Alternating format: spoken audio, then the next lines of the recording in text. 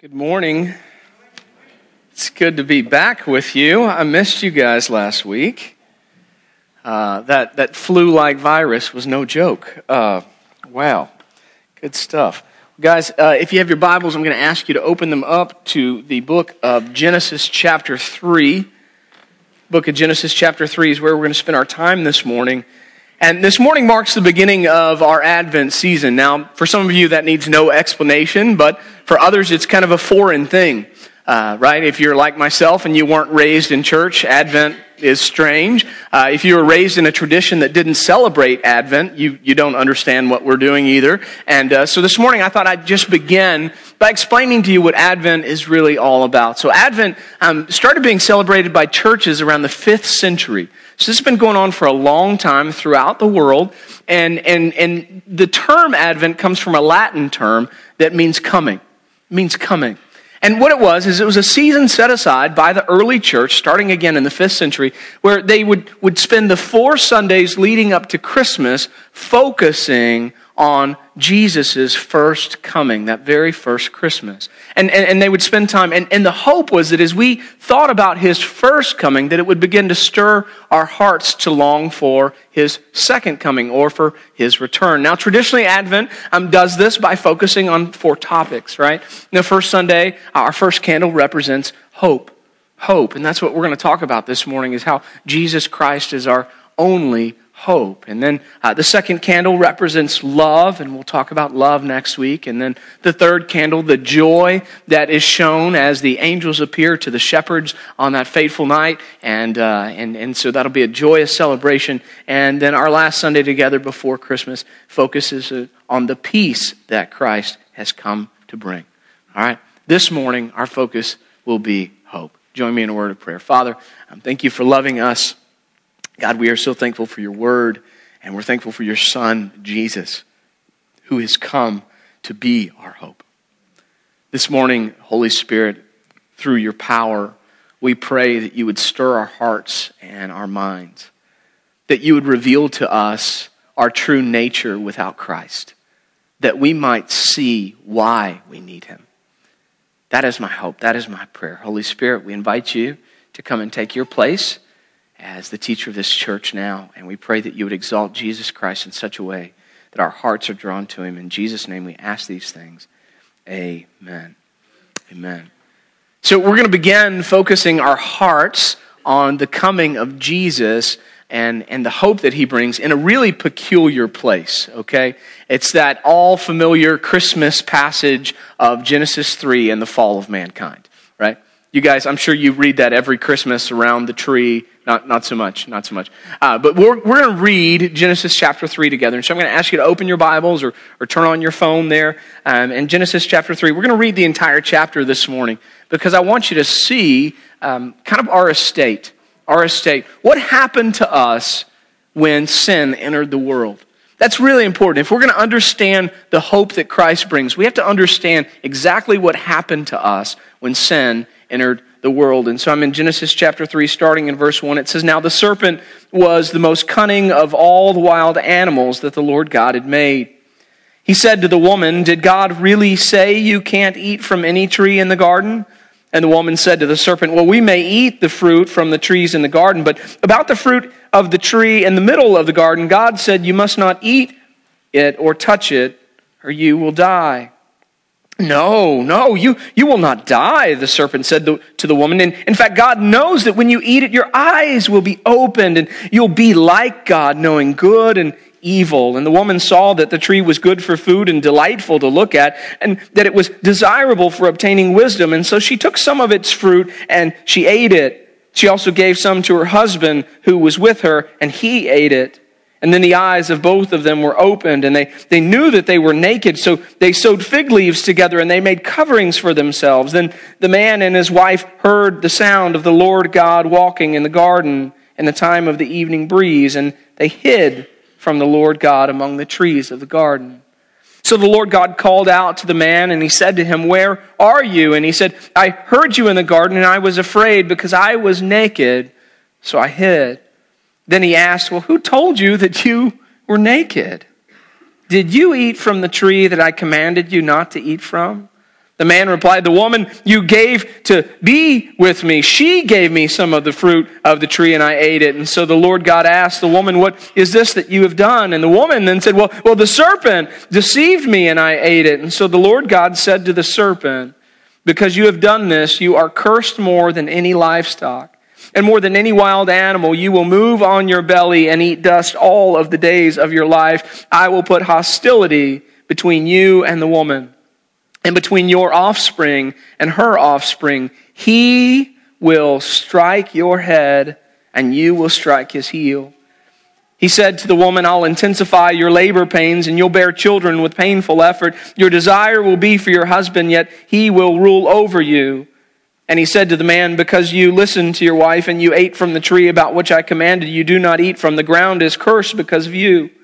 You will eat from it by means of painful labor all the days of your life. It will produce thorns and thistles for you, and you will eat the plants of the field. You will eat bread by the sweat of your brow until you return to the ground, since you were taken from it. For you are dust, and you will return to dust. The man named his wife Eve because she was the mother of all the living. The Lord God made clothing from skins of animals for the man and his wife, and he clothed them. The Lord God said, since the man has become like one of us, knowing good and evil, he must not reach out and take from the tree of life and eat and live forever. So the Lord God sent him away from the Garden of Eden to work the ground from which he was taken. He drove the man out, and he stationed a cherubim and a flaming, whirling sword east of the Garden of Eden to guard the way to the tree of life. I know that seems like a strange place to begin, to try to fix our hearts on the coming of Christ. Oh, you are so good. We have good people here. This is hot cinnamon tea so that I don't cough all over you this morning. Thank you, Michael Matthew.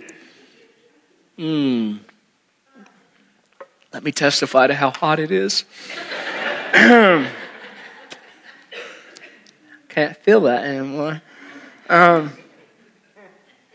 It's why we start here at Genesis 3. The reason why we start here in Genesis 3, if we're going to try to understand hope, is we have to go all the way back to the beginning of the story. On man's most fateful day, on the darkest day of human history, is where the very first seed of hope sprouts.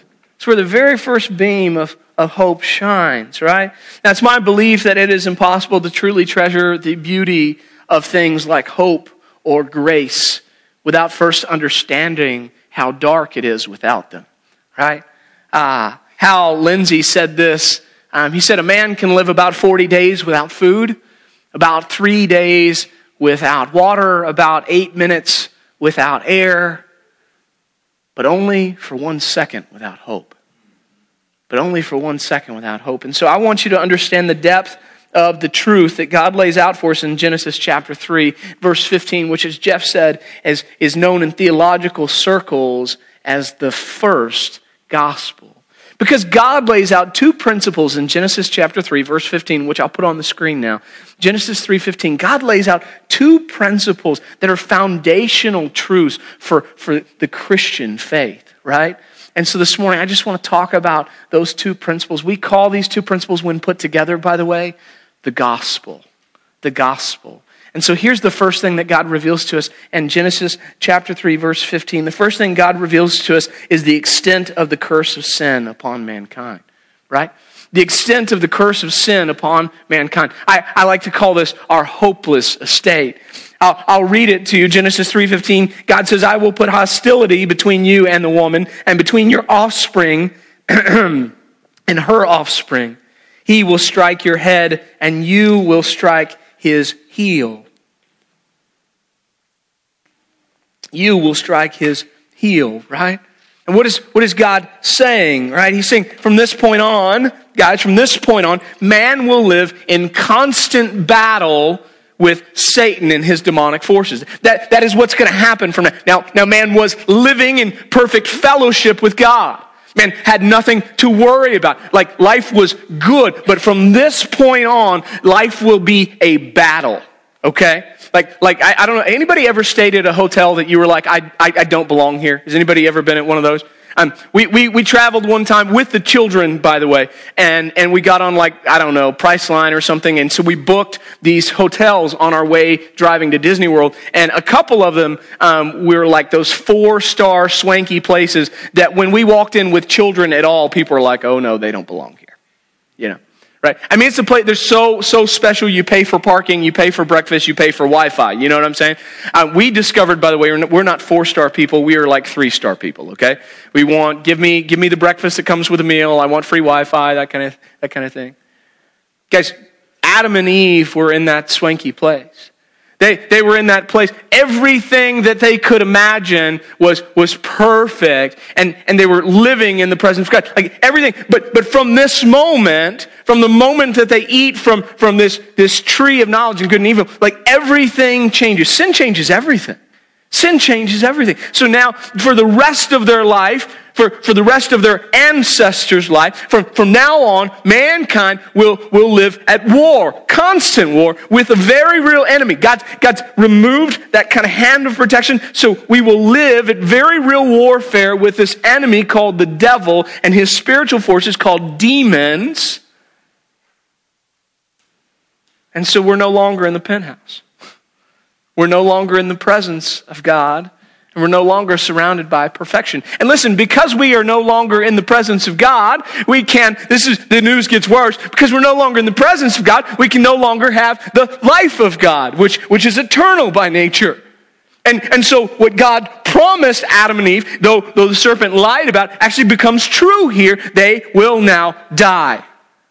They're going to face death. He says, to the ground you will return. From the ground you came, that's where I formed you. Now you're going to die. You're going to go back to the ground. This is the beginnings of this curse. And all of your ancestors will fight against this.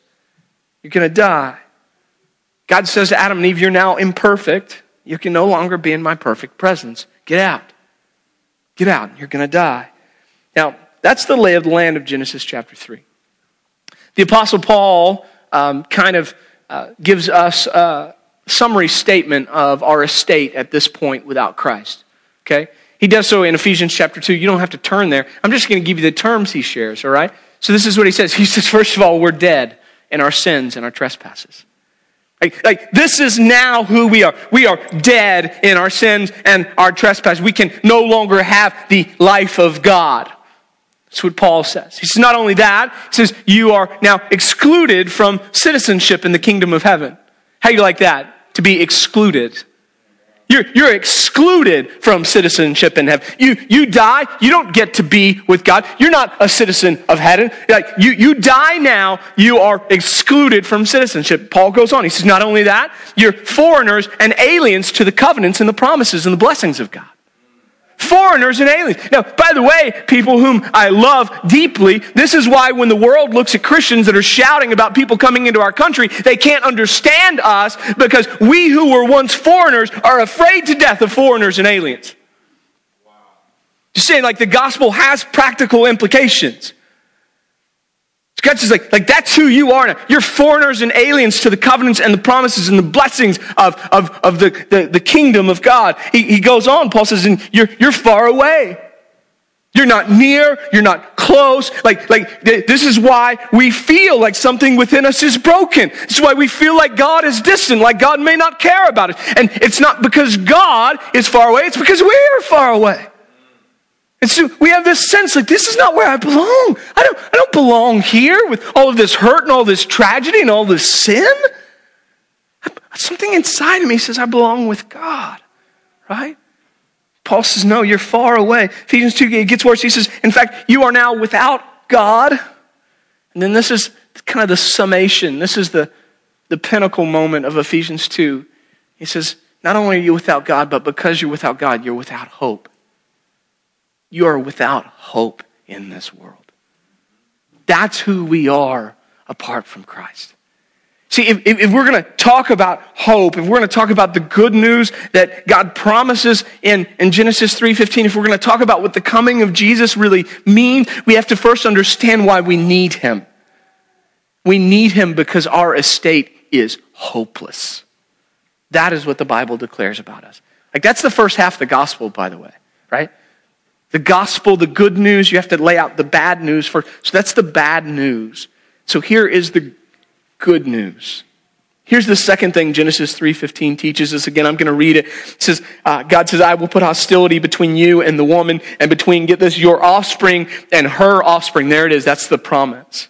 If you've got your Bibles, you may want to underline this. There is an offspring that is coming.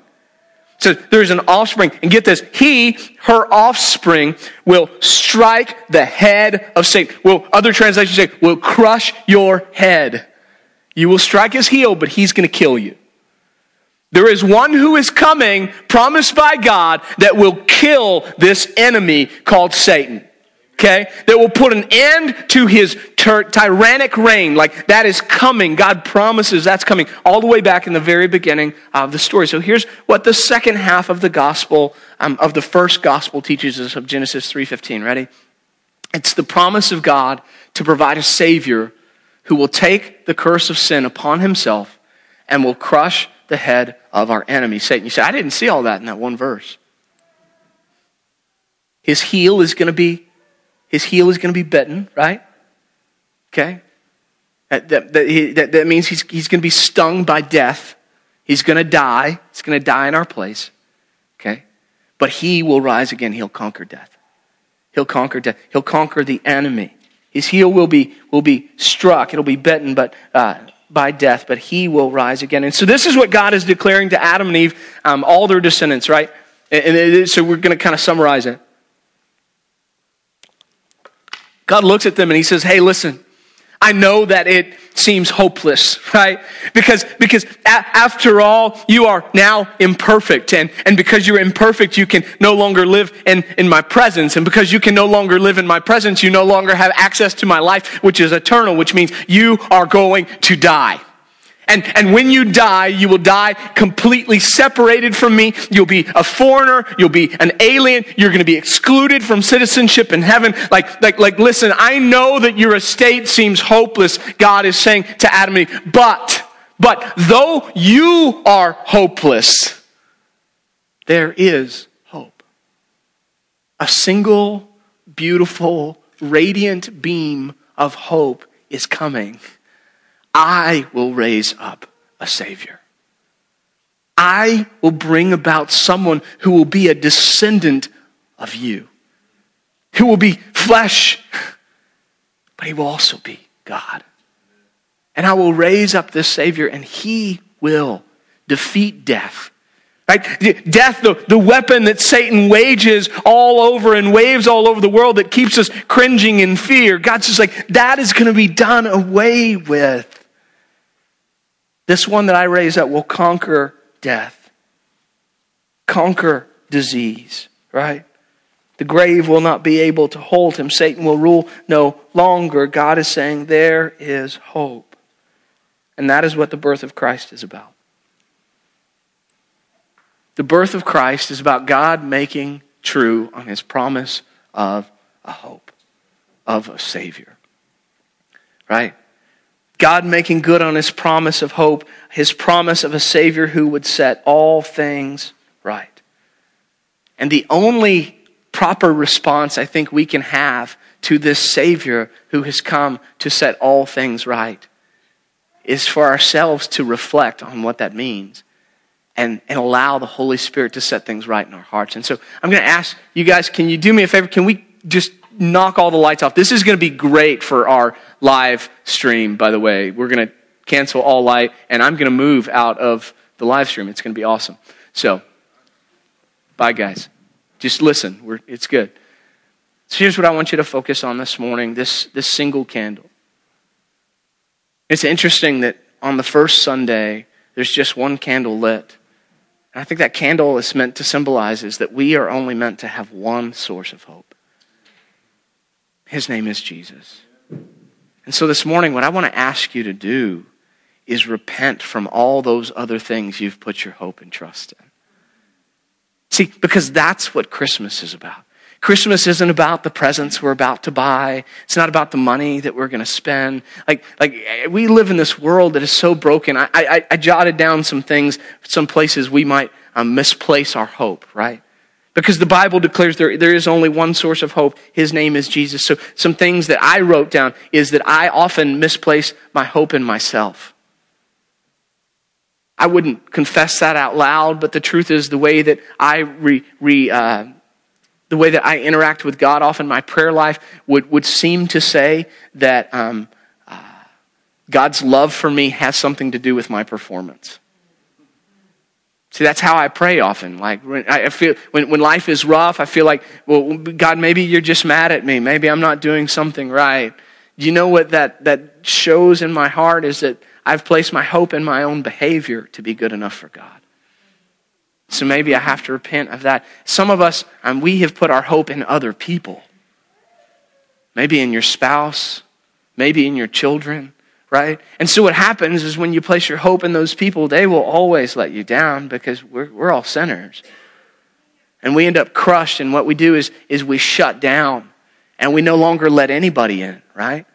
So my spouse has hurt me or my kids have turned away and so what I'm going to shut out the entire world. And though God created me to need relationships of other people, I'm not going to allow those other people to come into my life because I wrongly put my hope in people instead of in God.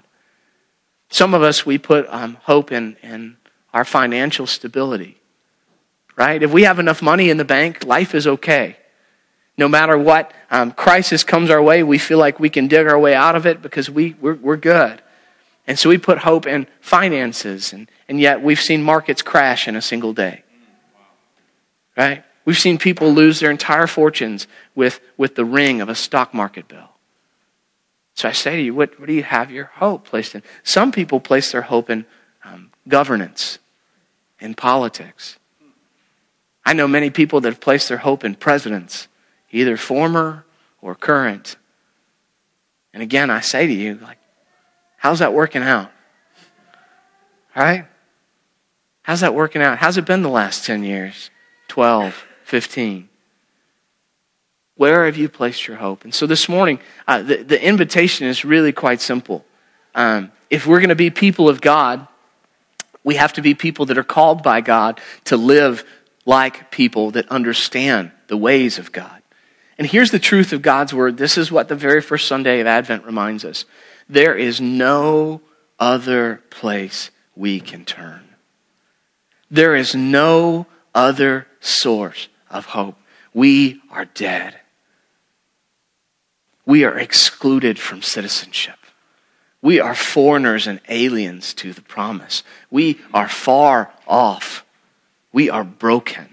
And there is nothing we can do to fix that. There's no president that can fix that. There's no wall that can secure that. There's no amount of money that can provide that. The only hope for humanity is the promised Savior that God tells us about in Genesis, starting in Genesis 3, right? I know you guys thought we were going to read from Isaiah this morning. That's a common Christmas passage. This morning we start with the very truth of the gospel. Is without this Jesus, we are lost and dead. Amen.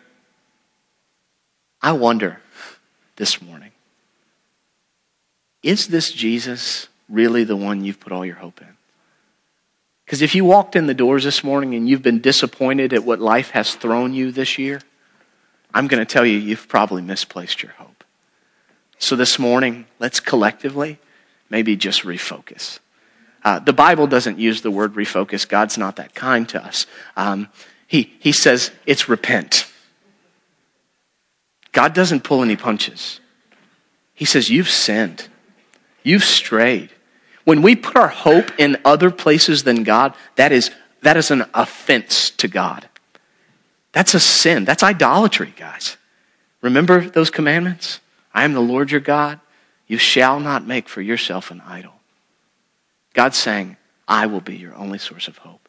And so if you happen to be like myself, and you realize this morning after this little talk, that maybe, just maybe, you've put your hope in some other place, then just join me in a simple word of prayer as we bow our hearts before our Father and we confess that sin to Him, okay?